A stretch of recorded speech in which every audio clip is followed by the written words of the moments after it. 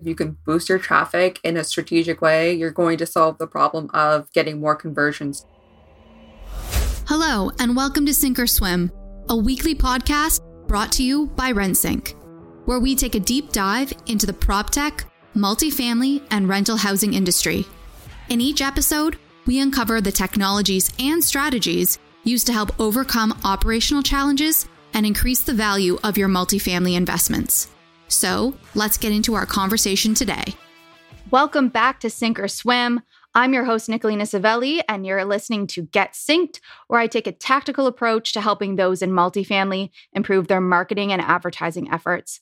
And today, I have RentSync's Director of Client Services, Ali Langor, here to chat all about branding and marketing your multifamily properties. Welcome to the show, Ali. Thank you so much. It's good to be here. Now, before we get into the discussion, do you mind expanding on that introduction for me and share your experience working at RentSync and working with clients in the multifamily industry? Of course. So I've been working with RentSync for 4 years now, and I've been really fortunate to work with our clients in a lot of the different services they use, everything from design to building out tailored marketing strategies, to helping them with the platform or their general experience with RentSync. So I'm really fortunate to get to work very closely with clients every day. Great. Thank you. So this conversation is really going to tie together a lot of the conversations I've been having around branding and lead acquisition and really focus in on effective ways to lease up properties and set yourself up for success. As the Director of Client Services at RentSync, obviously, like you said, you handle a wide range of client requests through multiple stages of a property's lifespan, from lease ups to ongoing marketing and advertising strategies. So I kind of want to focus in on ways of marketing a new development and building from there. So can you provide some context around the importance of branding and marketing a new development? Because I think that that's something a lot of people wonder about and why it's so important to do this.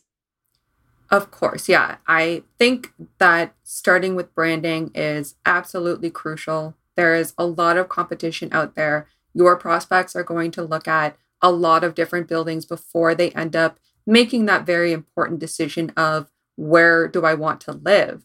And building a strong, recognizable, memorable brand and making sure that that's effectively being represented on every marketing channel that you're using is what's going to help you get a leg up on that competition and make sure that you're not only standing out, but being a building that the prospect comes back to as they move through the decision-making process.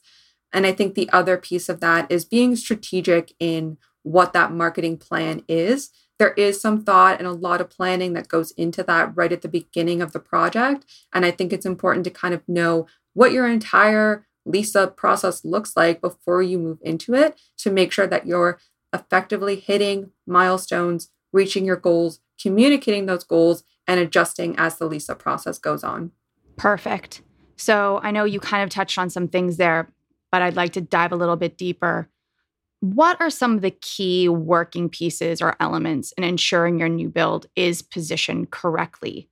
I feel like this is a loaded question and there's probably a lot that goes into that. But if you can provide some things that you provide clients in helping them position their new builds correctly, that would be great. Yeah, I actually like the way this question is worded because RentSync jumps in at the point where the client needs to have already done some of this work. So part of, choosing to build a development somewhere is understanding what is already in that area, who is living and working and moving through that area every day, what kind of apartment building can stand here and will be successful here. And a lot of that work is done before you ever come to RentSync and say, okay, now I need help marketing and making sure that we fill these units. So when you start working with RentSync, those are the types of questions that we're asking you. What is that work that you've already done? And how can we effectively represent what you've learned and what you want to communicate to prospects and even to your residents as time goes on? How do we effectively convey that within your branding and within your marketing strategy as we move through this process and then beyond the process as well? Now, have you ever, maybe without naming names, but worked with a client that really came in prepared with the positioning and the plan for launching a lease up marketing strategy? What did they come in with when you had that initial conversation? Do you have any examples of that you could share? Definitely. We have worked with clients who, once you start kind of digging into an area, you might realize that there's a very rich history there, a very strong community there that is, very maybe defensive or protective of that place already. And they're highly cognizant of that when they start building out that brand. They don't want to be, an imposing new building. They want to be something that's engaging with the community and is going to fit into it and be a welcome part of it. So often we start working with clients who have a lot of that community engagement, the notes, the details, the feedback that they've received. And we get to work from that spot, which is always really exciting because you kind of get to dig into the history yourself and create a brand that's going to, again, just feel very welcomed in that area and not imposing or out of place there. The other side of that is, maybe people have just done some research at a kind of higher level about demographics. There's maybe more of a community that is fluid. People kind of come in and out of the area. So same approach where we would work with that demographic structure and data that you've collected and just build a brand and a strategy around that. And then, of course, we do have clients who are they don't have as much information. And a lot of it is just built, or their communication is based around what they want to convey. It's not necessarily rooted in what is already there or what people are expecting. It's kind of like maybe it's, a new subdivision or a newly developing region of a city, and they kind of get to shape that out themselves, which is also really exciting because you're building history, you're starting history rather than speaking to something that already exists. Yeah, absolutely. That makes a lot of sense. And that is an exciting kind of transition there. And I'm sure applies to a lot of new builds today, as a lot of major metros don't have a lot of real estate. So they're building in other areas and creating their own communities, right? Exactly. So obviously, COVID has impacted how we are effectively advertising to renters, and going digital has become the holy grail for reaching renters today. Have you seen clients double down in any particular area of their marketing, whether it be social, Google Ads, virtual tours, during this time? And can you share any examples that you feel were really successful in doing so? Yeah. So this is an interesting answer because the first answer is probably a year and a half old now, but it is relevant because I think with COVID initially, people tried to pull back from marketing. Their kind of knee-jerk reaction was, let's just stop marketing until this blows over. And then it was, okay, this isn't blowing over. This isn't going away. We need to adapt. And a lot of the strategies that were built out of that realization have evolved, but have stayed relevant today as well. So certainly people realize, anybody who was advertising on Google and social, like Facebook ads previously, they did notice an influx in competition. People, they lost drive-by, walk-by traffic for the most part. They lost the, maybe word of mouth or people coming to visit a property and then saying, I like it here. They lost a lot of those avenues that people were finding properties through previously. So we did see competition increase. We saw the cost per click on a lot of these ads increase. And suddenly you had to, again, just be really strategic and effective in allowing your brand to stand out against the increased competition there. So I think that's kind of the original answer. But the newest answer is, okay, great. We've all acknowledged that. We're all, putting our best face forward on these advertising networks. But now what happens when people get to our website? And that's where virtual tours became not only almost a necessary thing to have, but also a really innovative tool to have. And people have done really interesting things with how they incorporate virtual tours into the leasing process. And we're seeing a lot more people sign leases without ever having stepped foot in the building, because these virtual tours and the personalization when the leasing agent takes people through these virtual tours has become so effective and so thorough that people are feeling comfortable signing leases without having to enter the building. So it's really helped just navigate the COVID situation and the fluctuating, lockdowns and restrictions, while also kind of broadening the area that you can reach people with, because you can have people moving, across provinces even, and they're not worried when they get here that, what am I walking into? They know exactly what they're walking into because of the innovative media solutions that people have incorporated into their websites. Right. We have a podcast episode that just came out basically touching on everything that you just said when it comes to virtual leasing and video leasing. And I think that's really helpful right now, given that, immigration is kind of at a halt and people, any newcomers trying to come in are trying to find a place to rent. And without those really strong pieces of virtual content that they can see, they really wouldn't know what they'd be walking into. So those are really hugely important pieces of content that they need access to. Now, you just mentioned the pre-registration page, so I'd like to talk about that too.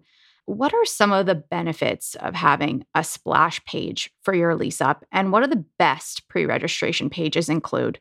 Yeah, so I think this actually goes back to the question on positioning. I think that will define what needs to be on your splash page. There are kind of minimum criteria, which is, you want to talk about the neighborhood a little bit, the location. If you have any renderings, you want to make sure those are up. You want to probably more even than your final website, just really push the brand because you're offering something that doesn't exactly exist yet. So you need to be very memorable when people come to that pre-registration page, enough that they're going to kind of follow you through the process. They're going to register for updates. And of course, having that ability to register is really important with pre-registration pages. But you have to make sure that you're leaving a lasting impression without having that much information or pictures available. Like, you don't have the virtual tours yet. You don't have that media. So you have to be really effective in conveying what it's going to be like to live there in different ways. And then, of course, making sure that you're following up with those prospects. So if you put up this amazing splash page, you collect emails, you build, audience lists based on the people who have visited the website. You have to make sure you're utilizing those effectively, remarketing those audiences, using email marketing to let them know, hey, we're now signing leases or we're now booking tours or whatever it might be as the lease up process goes on. That's really the best benefit of having that splash page, is that ability to follow up. Like what you hear so far? Make sure you never miss an episode by clicking the subscribe button now. This podcast is made possible by listeners like you. Thank you for your support. Now let's get back to the show. Right, which leads into my next question too, around timelines and expectations around marketing for a lease up. I feel we see this often where marketing comes in last minute on a project and is expected to have high quality prospects ready to go in a very short period of time. Do you have any recommendations around how this strategy should roll out from a timeline perspective in terms of leasing up and creating those assets for your lease up? Yeah. So because brand is so important on the splash page, I think it is effective if you start marketing even 6 months out, say, from the point that you're actually, re-engaging people and asking them to take action outside of, sign up for updates. A lot of people we do see, as you said, they might come in last minute, or they might just want to launch that splash page within the regular renter search cycle. So no more than maybe 2 months out, where they're collecting those registrations, because they're not necessarily expecting people to follow for a longer period. So it really does depend on the type of project. It depends on the goals. It depends on the number of units.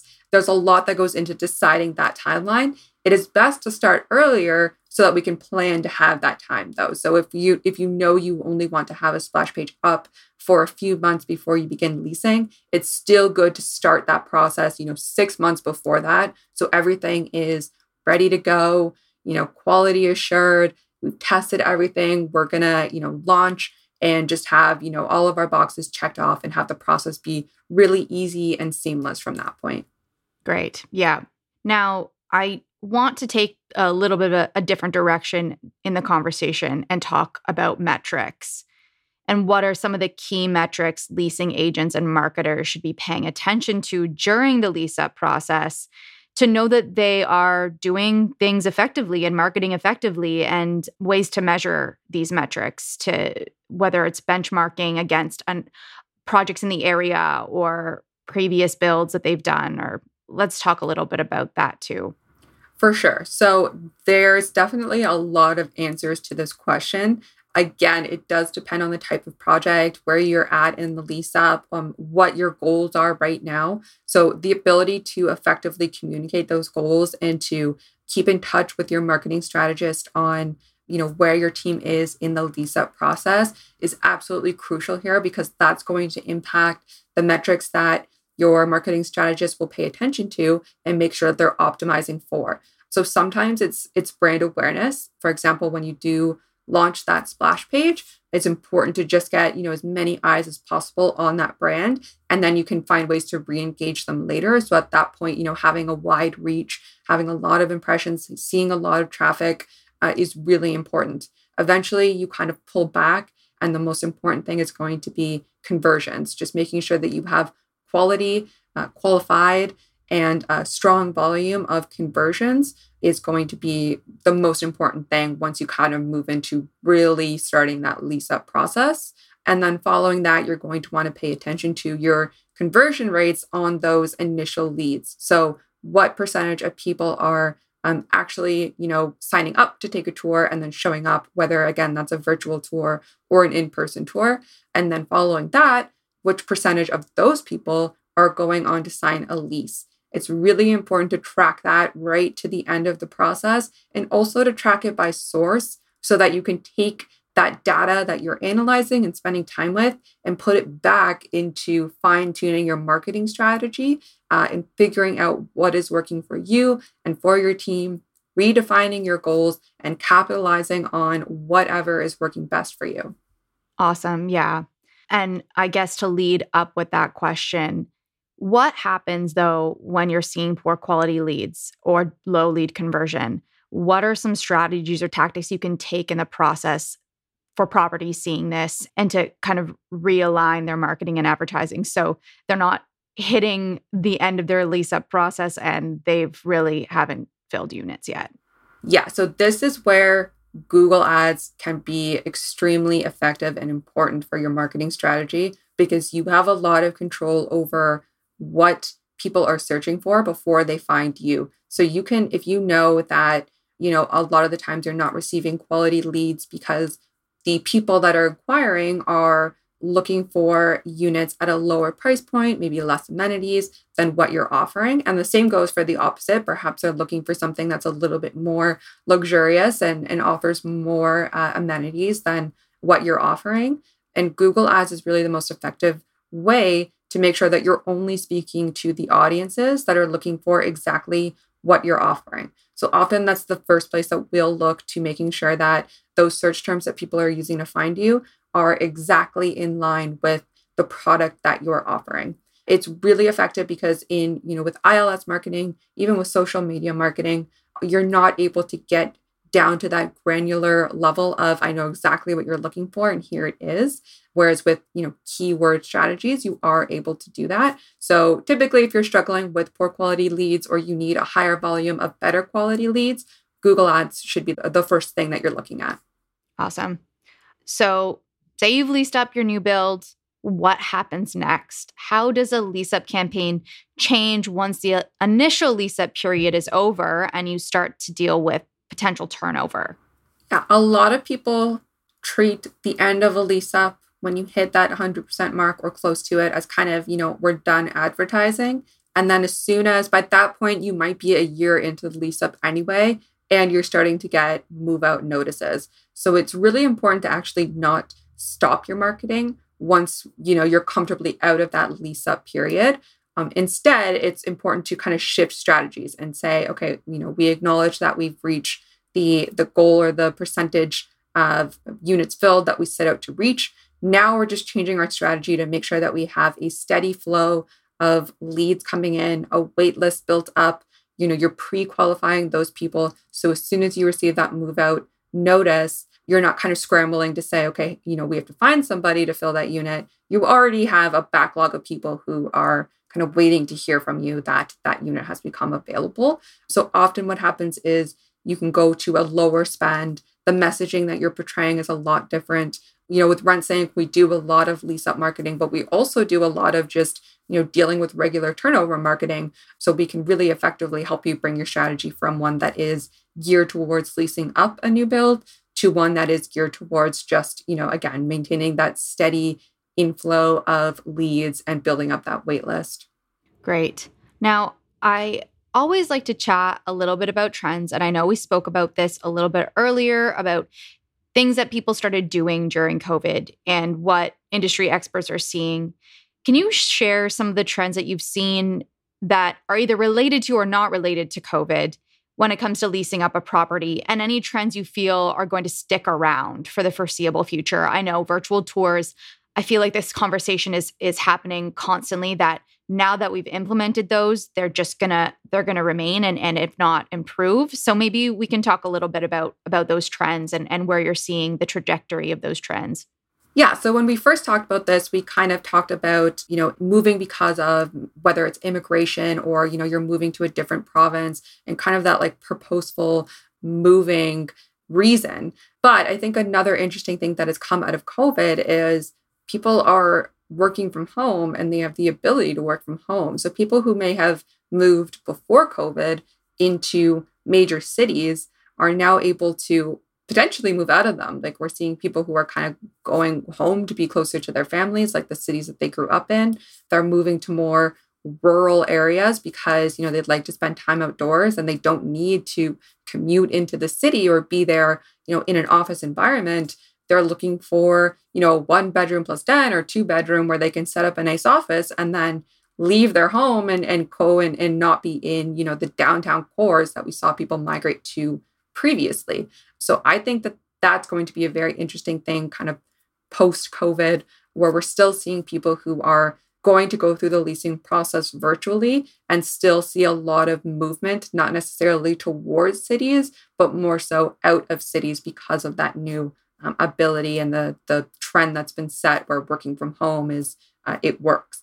You also brought up virtual tours again, which I think that's not going to go away. It might not be a necessity. It might not be a situation where somebody is moving to somewhere where they can't easily go and see the property itself. But people have been so innovative and have ingrained that virtual touring experience into the leasing process so much that I see it just remaining and being a bonus to the process rather than, a necessity or a workaround. It'll kind of be like a cool part of the experience when you're trying to, encourage a prospect to seriously consider your building over a competitor's.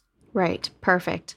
Well, I've reached the end of my personal tough questions, and I'm going to move into a listener question that we've received, which is touching on a lot of things that we've already spoken to, but I think that this is probably something that a lot of people struggle with, and that's optimizing for splash pages. So the question is, we recently launched a splash page for a lease up, but traffic to the website is slow and our conversion rate is low.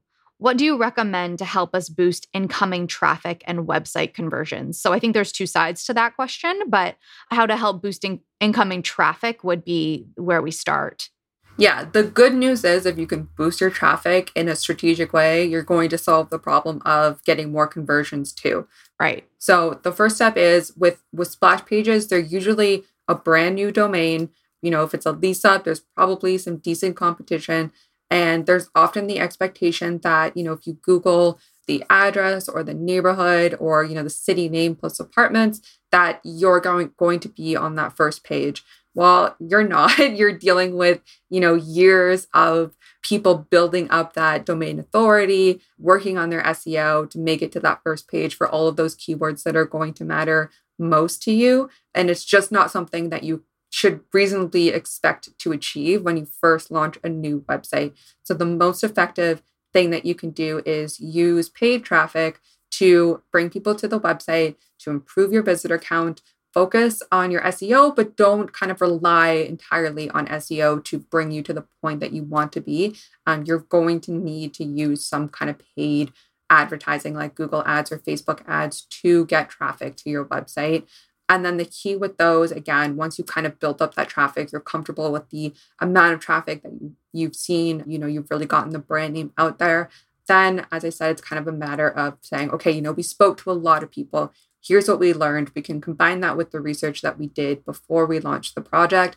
Now we know that we only need to talk to this group of people to get those qualified leads and to sign those leases. So there's a lot of learning that goes into chasing traffic and trying to build up your traffic.